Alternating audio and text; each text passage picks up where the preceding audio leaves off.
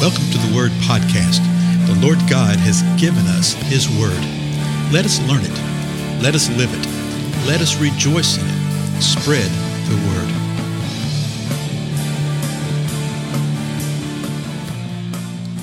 Well, blessings, everyone. It's good that you've joined together today with me on the Word Podcast. This is Dale, and I do thank you so much. I tell you, we've just had the best time and had some good feedback from some folks about what's happening here. It's very, very simple, so I encourage you to pass the word with everyone.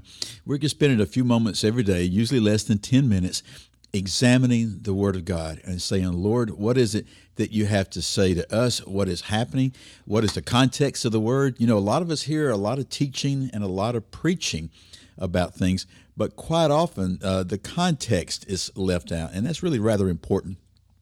So that's what we seek to do. What we've been looking at from the beginning is the book of Galatians, in the first chapter of Galatians. And so I have several verses I want to go through in our time today, so let's get started with it. Yesterday we were examining what Paul was saying about himself, of how God had set him apart from his mother's womb until the time that it pleased God to reveal God's Son, the Lord Jesus Christ, to him, and that Paul was called to preach. But even though he was called to preach unto the Gentiles, he did not immediately turn around and go and consult flesh and blood or go to Jerusalem to check out with the apostles what he's supposed to teach or what he's supposed to do. But what he did was he went and spent time with the Lord in Arabia. And so, as I mentioned before, I think that he's given a lot of detail here in the first and the second chapter of Galatians about himself as a defense about things that were being said about him. Now, we don't have the things that were being said about him. It's sort of like a spiritual jeopardy type of thing. We have the response right here, but we don't have what the actual accusation was or what was being said about him. But we can make really strong inferences from the way that he was responding and what he was saying. So he's explaining what had happened in his life because some people had drawn that into question. We've already seen the first chapter that people had come into these churches in Galatia and that they had propagated a false gospel. And part of that false gospel that they were bringing forth, part of the strategy was attacking the messenger of the gospel, which was Paul. And I'll tell you what, folks, the same thing happens today. You're going to be amazed as we continue through Galatians of the things that they were doing with this different gospel and how they were saying it and what the strategies were. The same thing happens within the body of Christ today. And that's the reason that I think that this portion of the scripture is so important for us.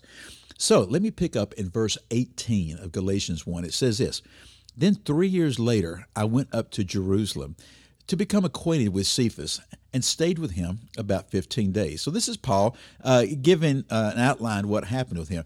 There's great debate about how long and what time period this 3 years was. Well, obviously it was 3 years. I think it is likely that it's 3 years from the point of time that he was saved when he had the Damascus Road experience. 3 years after that he went up. I used to always say that he was in Arabia for 3 years, but that wasn't quite correct. A portion of that 3-year period he was in Arabia, but it wasn't the entire 3 years. The only reason that it's maybe a viable discussion is because it does have something to do with the timing of some other things that we'll see later on. But for right now, I'm just saying it's 3 years like what it says here in the Word. And the point and the purpose of going to Jerusalem was to become acquainted with Cephas. And I think it's really important for us to understand and remember that Paul was the contemporary of the Lord Jesus Christ. Okay, he was probably in rabbinical school when the Lord Jesus Christ was alive. We do know that he was holding the clothing of those that were stoning Stephen. Okay? So he would have known of Cephas, who is Peter, known about him, but now he wanted to become acquainted with him. So he went and he spent 15 days. Then verse 19 says this, "But I did not see any other apostles except James, the Lord's brother." Now that's sort of interesting because why is he explaining the fact that he didn't see other apostles? Well, there's probably some stuff that we'll start gleaning related to all that. Likely there was something being said that Paul was, again, trying to ingratiate himself to these groups, that he was trying to ingratiate himself to the people in Galatia by bringing the gospel to them, the gospel of grace, which would have been very exciting to them, but it wasn't the complete gospel. That's what the Judaizers were saying. And then apparently there were people that were saying, well, he was just trying to get in good graces with the apostles. He said, I didn't even meet with any of them. He said, except for James, the Lord's brother. And that's really interesting because James, the Lord's brother, was not one of the original 12 apostles. You know, quite often we hear the phrase apostles, we think it's just the 12 and that's it. But when you look in Scripture, you find out there's at least 7 other people, I believe, that are called apostles or referred to as apostles. The 12, the 12 do have a special role, a special place, a special calling. If for no other reason for what we see in Revelation about them, that certain things are built upon the pillar of them, okay? And so I will grant you that. But there are others that were called apostles then and that do have an apostolic calling today. Now, I know there's a lot of folks that say, well, no, that was just for a time back then, and that when certain things happen, we no longer have a need for them. I think that is a very, very detrimental teaching within the body of Christ. It's referred to as cessationism, that certain things have ceased to be. And so we don't have the need for an apostle or a prophet. We don't have the need for certain spiritual gifts. Yeah, they had it back then. They had that need then, but we don't have it now. And the Word of God does not say that. Now, people who teach that, who preach that, they'll come back and say, well, the reason we don't need it is because we have the completed Word of God today. Well, thank the Lord that we have the completed Word of God today. But that has nothing to do with the Lord pouring out the gifts of His Spirit as He desires and when He desires to do so. As a matter of fact, we'll probably do a series on the gifts of the Spirit at some time in the near future, and we'll see that. But in Romans 12, 1 Corinthians 12, and Ephesians 4, 1 Peter 4, you see about spiritual gifts. And particularly in Ephesians 4, you see that the Lord has granted gifted individuals, gifted individuals, apostles, prophets, evangelists, pastors, teachers. He's granted these gifted individuals for the building up of the body of Christ, and that this will occur until we reach the unity of the Lord Jesus Christ. And so that right there in and of itself just begs the question, have we reached the unity of the Lord Jesus Christ? Well, not yet. We're still growing into that. We're still, learning how to manifest that. And I think part of the reason that we do not function in unity in the way that we're supposed to. Now, remember this, unity is not something we have to seek. By definition, true believers are unified. Because we have the Spirit and we're unified, we're told not to quench the unity of the Spirit. We don't have to try to attain it and seek it. We have it. We just have to function with it.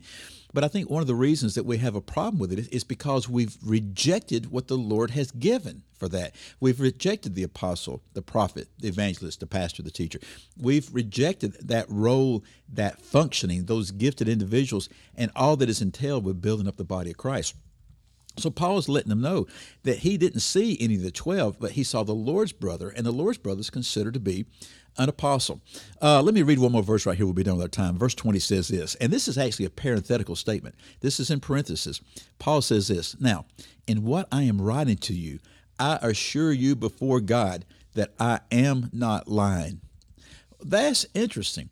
The debate had become so serious, had become so intense there, that he felt the need, empowered by the Spirit, to let them know, hey, what I'm telling you right here, I am not lying to you about this. So obviously some people were accusing him of false statements. Some people were accusing him of lying. You know what? Nothing much changes, does it? If you start living the way that God wants you to, you start functioning the way that the Lord is calling you to do, I can guarantee you that you will encounter these kind of things. The Lord himself says that through Paul when he's writing to Timothy. He said, all who desire to be Christ-like, all who are pursuing to do this, will undergo trials and tribulations and persecution. The question for us today is, are we willing to live the way that the Lord has called us to live, regardless of what type of trials and persecutions come our way? I tell you what, I better stop right there. We'll pick up here tomorrow, okay? I'll see you then. Bless you.